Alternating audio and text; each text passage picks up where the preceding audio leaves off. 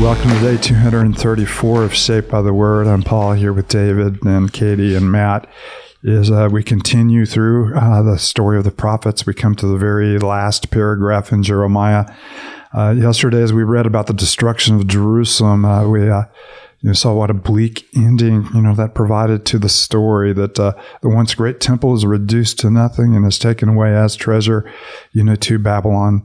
And yet there is a promise that God will redeem Israel and he will judge her enemies. And we come here, to kind of an interesting epilogue to the epilogue. The final scene that we have in Jeremiah is the restoration of, one of Israel's king. Jehoiachin was a son of Jehoiakim, the son of Josiah. He was 18 years old when he entered the throne. He reigned for about 2.5 months. Then he was in prison for 37 years. And then you have his moment, and we read about his moment here. And of course, there is not just a nice ending, for Jehoiachin. This is a foreshadowing of the restoration of Israel, in the end of this prophecy, which has been a hard and harsh prophecy all the way through. So before we read, as always, we realize that we're coming into the presence of the Lord, to hear his voice, to see his face, to know his heart, and to live according to the grace that he has given us. So we always pause a moment, realizing the moment he's given us, and ask him to enter into this moment to do his work in our hearts and lives. So Katie, you mind lifting us up with a word of prayer? Yeah. Father, would you help us to pause and recognize that these next few minutes aren't just something we need to get through to check something off of our daily list of things to do.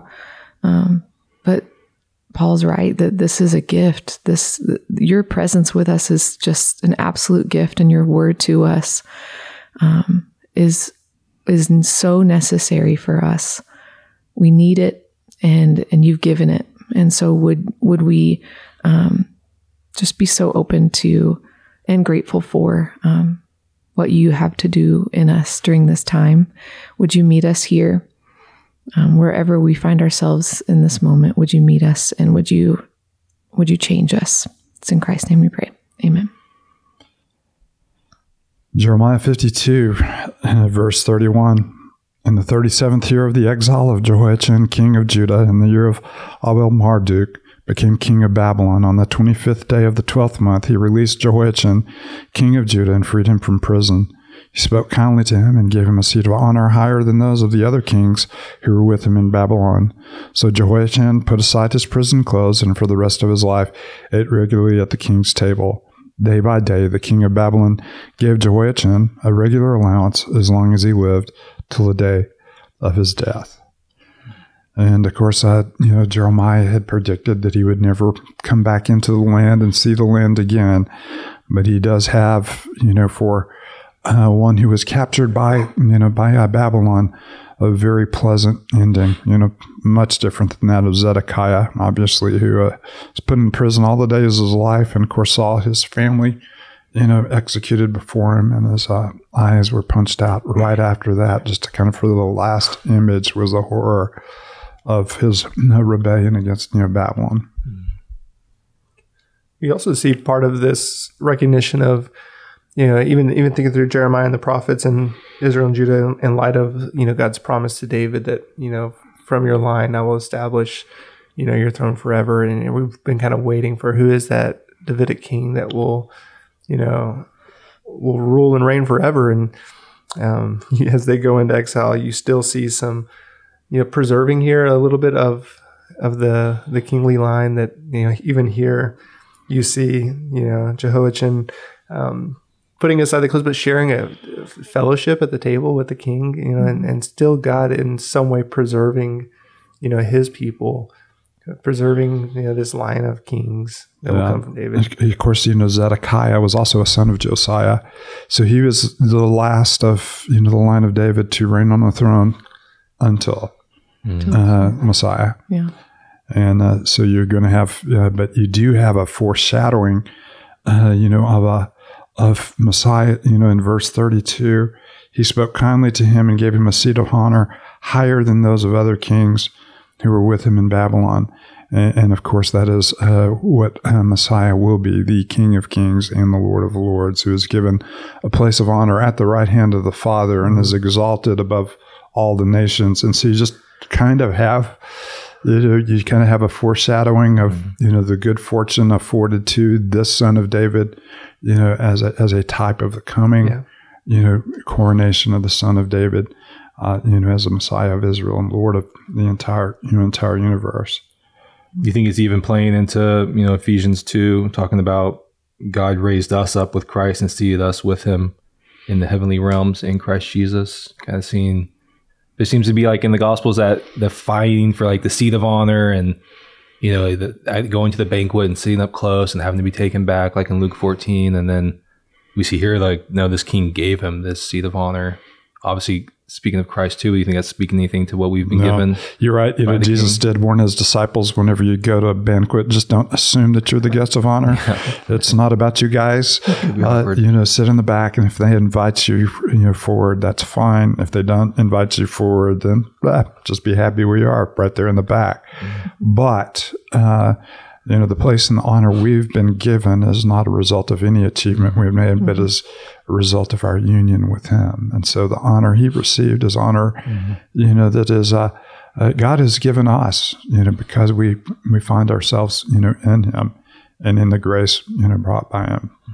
And so this is, like we said yesterday, you have, this ugly end. You can kind of look back over your shoulder as you're one of those that are being, paraded away, to Babylon, and you see the ashes and you see the ruin and you see all of the, the key leaders, in that final deportation, many who had gone, before you, also.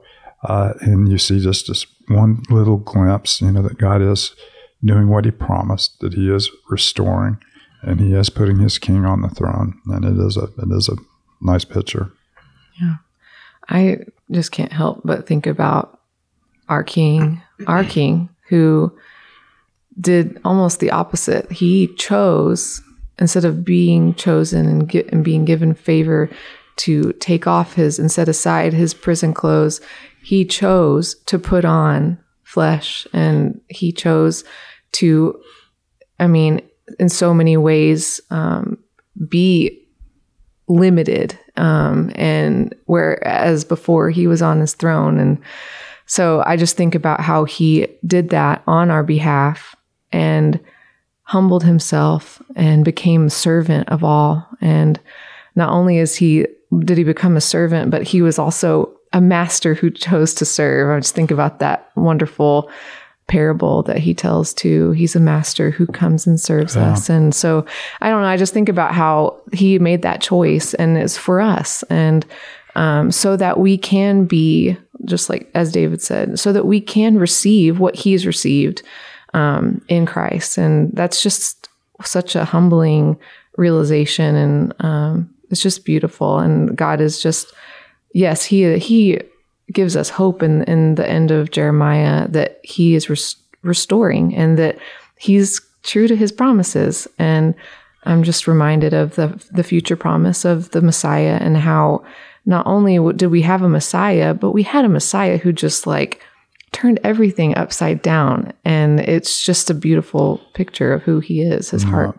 And of course, what a wonderful image, the image of receiving new clothes, all through the Old Testament and in the New Testament. Remember that the prodigal, was greeted with a royal robe, thrown around him, and with shoes for his feet. And you see, that kind of image of the replacement of the shabby clothes of his servitude and imprisonment exchanged, for the royal robes and the invitation to the king's table. So you see a reenactment in incense, or foreshadowing incense of the prodigal son being welcomed to the table and, being given clothes. And of course, the invitation for us is to put off the old self. In other words, the rags of our former way of life, and to put on Christ, in which we are clothed, with his glory and with his honor. And of course, at the crucifixion, mockingly put a royal robe on him for just a couple seconds, then ripped it off and stripped him down, to nothing. And even at the foot of the cross there, and gambling for, the one seamless robe, that he did had. So he was unclothed for us that we might be clothed in his righteousness. So there's a lot of just, nice little foreshadowing. It's not, when you look at it in a practical way, the most positive ending to Jeremiah. But when you look in what it foreshadows and the hope that Israel will one day be taken out of prison, restored to her position, and enjoy the presence of feasting with the king. That's good. It's a gorgeous picture all the way around. David, do you mind closing us with a word of prayer? No, let's pray. Father, how unbelievable that in Christ Jesus you have restored everything we've lost. You've given us so much grace. You have clothed us, not just in clothes, but you've clothed us in Christ. Father, what a wonderful gift. May we enjoy all the riches we've received so graciously through Christ Jesus. We pray all in his name. Amen.